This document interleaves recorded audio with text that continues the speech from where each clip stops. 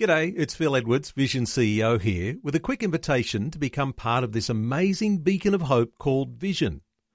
Together we can put our love into action to help people of all kinds build or rebuild their lives on the truth of God. Please consider the part you can play during our upcoming Visionathon appeal, remembering that it's your support that makes Vision possible, including this podcast. Audio on demand from Vision Christian Media. History Makers. In the late 18th century, William Wilberforce was converted. Almost single-handedly, he broke the shackles of slavery. People there were just totally different. We are looking at the footprint of God over the last 2,000 years. History Makers. Since the Roman legion destroyed Jerusalem in the year 70 A.D., the Jewish people have a nation of their own. And he said, well, no, Randy, we're not all just faking it. There's a living hope, and his name is Jesus. And I believe that that's really why you're here. Christ died for us. History Makers. Hi and welcome to History Makers. I'm Matt Prater. Today we're speaking with Steve Addison. He's an author and a strategist in church planning, an inspirational speaker. I've seen him a couple of times. Welcome to the program, Steve. How are you?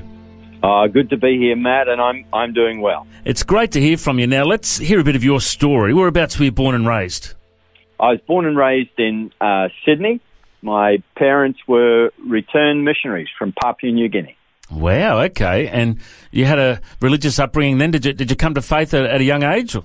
Well, I got a bit messed up. They say, why is the pastor's son so messed up? It's because he's been hanging out with the deacons and elders' kids.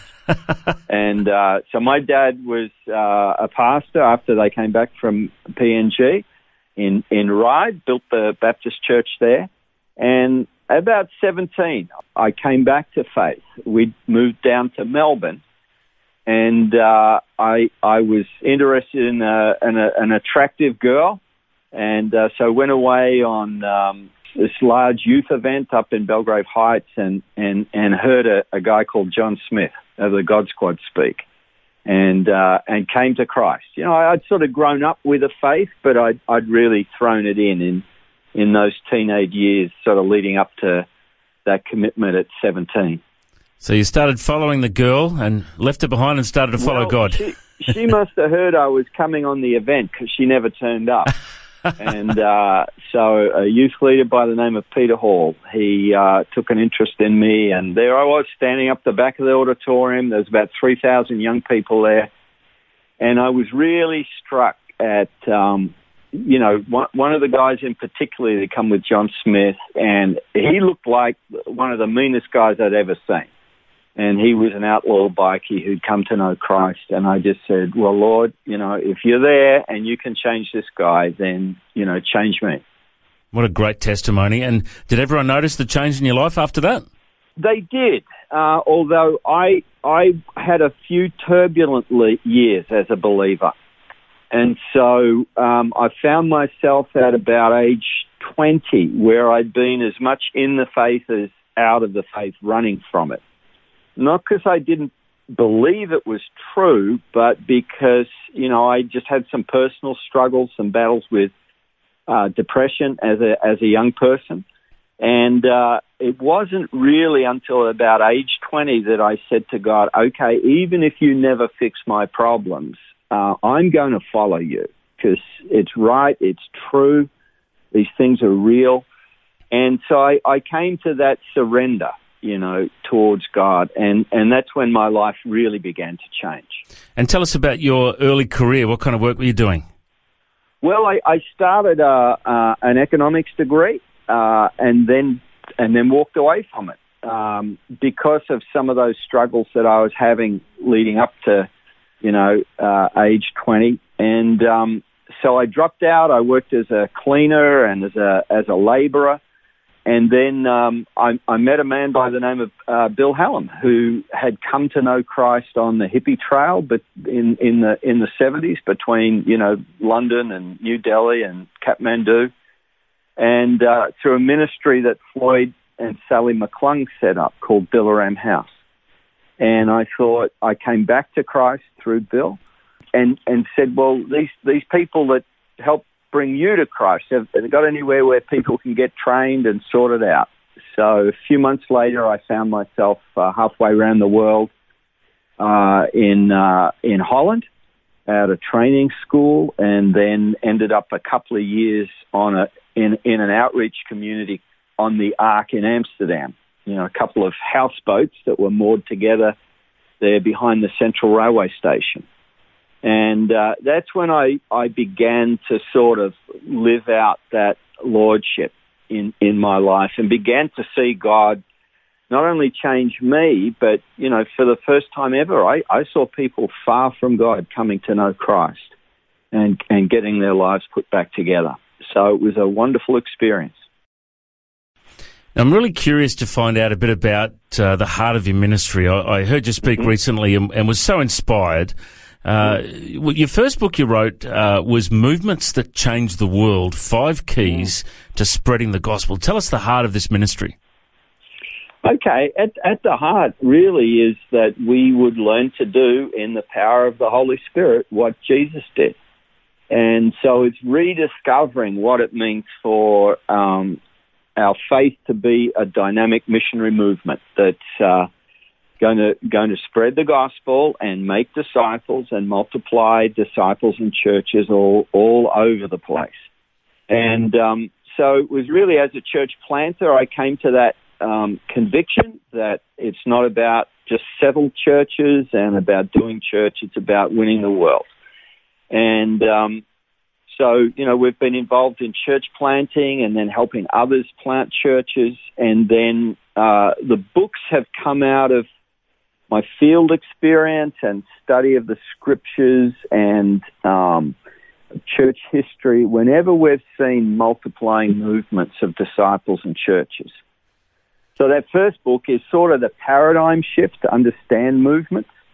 And then I wrote another book, What Jesus Started, and that's all about how can we do what Jesus did and do it in a relevant way today, and so learn to do what he did and what he trained his disciples to do. You're really talking about how Jesus was relational in the way that he shared the good news. He called people to come and become disciples, and really that's what's happening in China in the underground church. It's what's happening in India. There are people coming to Christ who then go and lead others to Christ, and they make disciples who make disciples who make disciples. Is that the heart of your message? Yeah, Jesus was both relational and intentional. I mean, Matthew tells us that he visited every single town and village in Galilee, and there's almost 200 of those. Wherever he goes, he's reaching out broadly, and he's looking for people who are willing to lay down their lives and follow him. And he's turning them immediately into missionaries into their world. So, and that's certainly what's happening not in China and India, throughout Africa, South America, and we're rediscovering it in the West.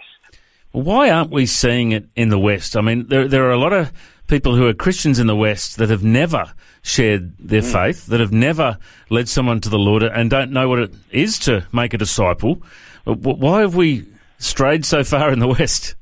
Well, there's a couple of reasons. One is we've made discipleship a very complicated thing that's done by professionals to us, For Jesus and for wherever these movements are multiplying, it's simply, Matthew 28, where people are making disciples of the nations by going, by baptizing them, and by teaching them to obey everything Jesus commanded. So we just sit down with a brand new disciple and we help them read the stories about Jesus and take a step of obedience. It's important that it's obeying what Jesus taught. So we've made it far too complicated. We've made it the job of professionals rather than every believer. The other reason is in the West we've lost confidence in the Bible and in the gospel. One reason why people aren't coming to faith in the West is because we're not sharing with them. We're feeling like that's something we should do after about 6 months of living a perfect life. So we never do it. And so we're learning to love people and share the gospel with people up front and early. And when we do that, we see fruit in people's lives. I'd love to know some examples that you've seen where this is working. Obviously, you've travelled the world, and I know you spent a lot of time in the UK, you've spent a lot of time in Asia, you've travelled all over the place. Give us some examples of where you've seen these kind of movements just grow exponentially. Well, we're catching up in the West in terms of exponential, although there are some early signs of that in parts of Europe and in the US. When you say working, what we've discovered is the gospel works. There aren't any bells and whistles to add to it. You know, I mean, we can shape the packages or whatever that the gospel comes in, but God's word never returns void. And so one of the things that works effectively is simply up front and early to talk to people about spiritual things and to sit down and read the Bible together. So I'm thinking in South Africa, in Cape Town, there's a 10-year-old girl who's been reading the Bible with her schoolmates since she was 8, and she has disciples in her school. You know, I'm thinking of the grandma that my wife Michelle trained here in Melbourne, and she got to just approach this lollipop lady on the school crossing, who she'd been walking past for years, and just stopped and introduced herself and said, "Hey, I'm looking to read the Bible with someone. Would you be interested?" And the lollipop lady said yes, and she came to Christ and got baptized and added to a church. So wherever ordinary people are taking the initiative, we're seeing fruit. There's dramatic multiplication in places like North India and Nepal amongst Iranians. There are more movements, multiplying movements amongst Muslims around the world today than there have been in all of the 1400 years previous. So this is the norm outside the West, and we're beginning to see the early signs that it can happen here. I love this simple idea of just asking someone, "Hey, I'm looking for someone to read the Bible with. Can I meet with you sometime?" I remember Tim O'Neill, a mutual friend of ours from Tail Race Centre, a church based in Tasmania. He challenged me and a bunch of other pastors to do this a couple of years ago. And, we have a soup kitchen for the homeless, and I went into one of the homeless shelters and just met with a young guy and said, "Hey, I'm looking for someone to read the Bible with. Can I come in on Wednesday lunchtime?" He said, "Yeah, sure." So I met him. And he's actually a homosexual guy who lost his partner to AIDS last year. He's an ice addict and has been really struggling in life. And he said, "Yeah, I'd love to." So we met to start reading through the Gospel of Mark together. And he invited 3 other people from the homeless shelter and said, "You've got to come and we're going to read the Bible. Let's do it." And he became my greatest asset in that homeless shelter, inviting people to come, to the soup kitchen. And he said, "Thank you for taking the time to read the Bible with me. I now am starting to understand it." And he ended up giving his life to Christ. Wow. It really is that simple, isn't it? Just stepping out and saying, "Hey, can we read the Bible together?" Yes, Matt. What I say, it's simple and it's profound because God's word is alive. It does the work. There's a time for upfront teaching, but I would imagine when you sat down and read with him, you became a participant. You asked, and we have a set of just helpful questions to ask people. We outline that in the books, so that the word is speaking into people's lives, and we're with them as we're all taking the next step of obedience in following Christ. So that Discovery Bible approach seems to be the building block or the engine room of movements now all around the world. Isn't that wonderful? And would you recommend one of the Gospels in particular to start reading through? Look, I started with an atheist once, and we started reading through Mark. It's a shorter gospel. We have, in some of our training, we give people 7 stories of hope, so different encounters Jesus had with different people. For Muslims, there's a story set that takes people from creation to Christ to give them the whole world view. So there are a few story sets out there. If people want to visit movements.net, there'll be some options there that's the website that I run, or they can ask questions that way.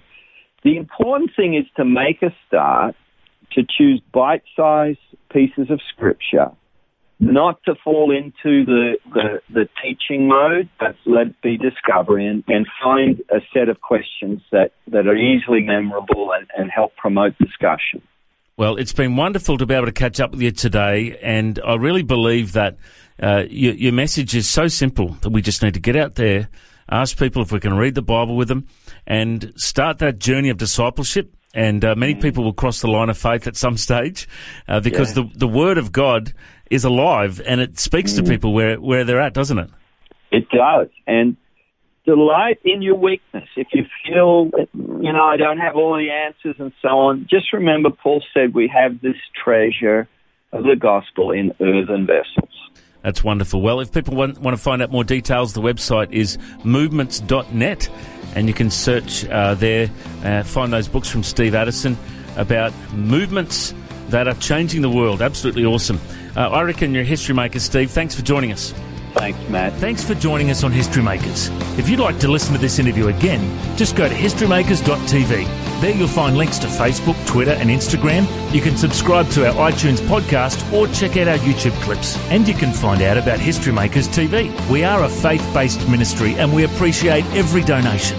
You know, the vision of History Makers is to share the good news of Jesus Christ to the nations of the world. If you'd like to partner with us, send us an email, info@historymakersradio.com. God bless you. Have an awesome day. I'm Matt Prater, and why don't you go and make history? History Makers.